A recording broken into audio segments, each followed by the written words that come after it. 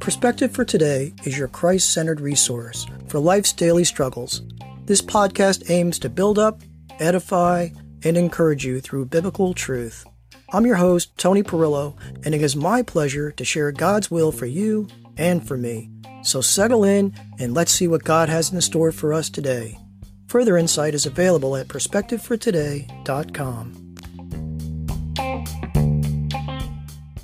Hi, and welcome back to another episode of Perspective for Today. Today we're going to talk about memories and how we can retain those memories. Granted, some of us would rather forget our past, but Philippians verses 3:13 through 14 says this: Brothers, I do not consider that I have made it my own, but one thing I do, forgetting what lies behind and straining forward to what lies ahead. I press on toward the goal for the prize of the upward call of God in Christ Jesus. Even in life's heartbreaks and tragedies, there are memories that we want to cling to. This may sound a little off topic today, but just stay tuned and you'll see where we're going with this. Our earliest childhood memories start forming around 2.5 years old. Most of us can't remember that far back. So today we're going to talk a little bit about the hippocampus. The hippocampus is not an institution of higher learning for hippos, but rather it's the part of the brain that controls our memories. It's located deep at the base of the brain. The hippocampus is not fully developed until we are around 2.5 years old. Hence, we have no memories before that. Studies have shown that someone who has been subject to a traumatic event like those experienced on the battlefield have a smaller hippocampus. Because of that traumatic experience, their ability to remember things becomes diminished. This is especially true with someone suffering with PTSD or post-traumatic stress disorder.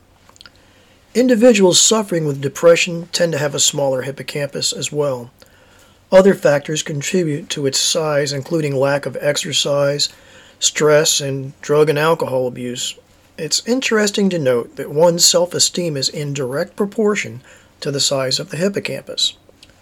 Also, there is a direct correlation between self-esteem and one's physical health. So now that we know all the negative factors that affect the hippocampus, as well as a few positives, what can we do to repair the damage that's already been done? I'm glad you asked. It's been proven that a sedentary lifestyle will cause the hippocampus to shrink. So get off the couch and exercise. Exercise also helps to ward off the onset of Alzheimer's, by the way. 1 Corinthians 9:24 says, Do you not know that in a race all the runners compete, but only one receives the prize? So run that you may obtain it. Not only do we need to exercise our bodies, we need to exercise our brains. Games like Sudoku and crossword puzzles help to increase the size of the hippocampus. Next, we need to get a good night's sleep. For many, it's hard to sleep because we just can't turn our brains off. We're constantly thinking about things we need to do, things we haven't accomplished, and all the other things that cause us to worry and stress. As adults, we need an average of 7 to 10 hours of sleep a night. So a good night's sleep is imperative to a healthy hippo. So you're asking yourself, what does all this have to do with our study of God's Word? Well, actually, it has everything to do with the study of God's Word. Up till now, this has just been a science lesson. But how many of you know that science and your Bible go hand in hand? God is all about science. And Isaiah 40:12 says this: Who has measured the waters in the hollow of his hand, and marked off the heavens with a span, enclosed the dust of the earth in a measure, and weighed the mountains in scales and the hills in a balance? It has been found that memorizing Scripture leads to the growth of the hippocampus. God has provided a way for us to draw near to Him.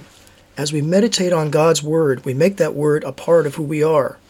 God gives us the capacity to increase our knowledge of Him by allowing the hippocampus to grow. But it is also true that either you use it or you lose it. Earlier we said that there is a direct correlation between self-esteem and the size of the hippo. As we draw near to God through His Word, our self-esteem is increased because we live in the knowledge of that Word. As a Christian, I define self-esteem as having confidence that I am who God says I am.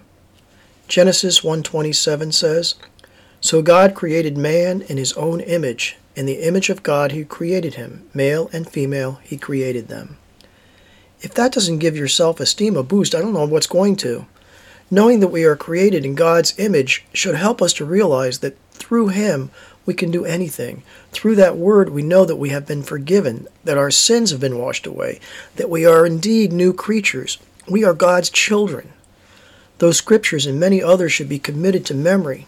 Here is just one of many verses about meditating on God's word. Joshua 1:8. This book of the law shall not depart from your mouth, but you shall meditate on it day and night, so that you may be careful to do according all that is written in it. For then you will make your way prosperous, and then you will have good success. Committing this verse to your memory should be a positive affirmation for your self-esteem. We need positive affirmations to continue in our faith. Low self-esteem contributes to depression, but when you have God's word in your heart, you can't help but feel the joy of the Lord.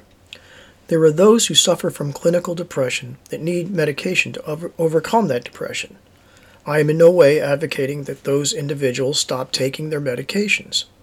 Yet, God's word can have a positive impact in their lives as well. Psalm 23, verse 4. Even though I walk through the valley of the shadow of death, I will fear no evil, for you are with me. Your rod and your staff, they comfort me. Again, as your hippo grows, so does your self-esteem and self-worth. It's hard to be depressed when you're feeling so good about yourself. As we said earlier, drug and alcohol abuse affect the brain, yet there are testimonies online of individuals who have found healing through memorizing Scripture.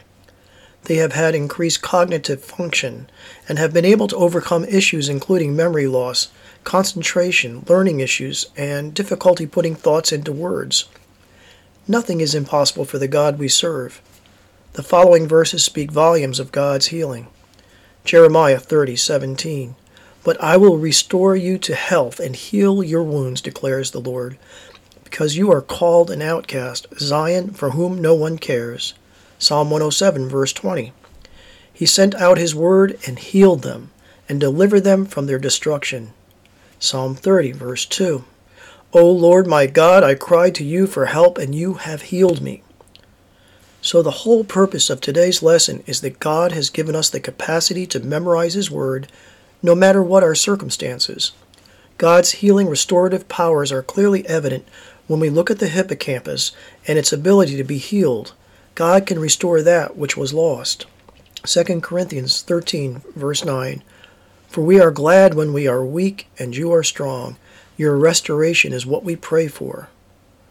I just want to leave you with one final verse before we close out today. Psalm 119, verse 11. Thy word have I hid in mine heart, that I might not sin against thee. If nothing else has resonated with you today, then knowing that God's word can keep you from sin should be the driving force for you to make His word a part of who you are. I hope you've enjoyed today's topic. Next week we'll get right back into our study of the book of Romans. But until then, may you have a week full of opportunities to share this good news with those that need to hear it. So let's just go to the Lord in prayer. Heavenly Father, we thank you that you have given us the ability to heal our minds through your word. Father, as we meditate on that word, may we keep it in our hearts that we might not sin against thee. Father, through your blessing of restoration, may we be compelled to proclaim what you have done in our lives. Let us not hide our faith under a bushel, but let us be lights in a very dark world. Father, we give you thanks and praise, and we glorify your name each and every day. In Jesus' name we pray. Amen.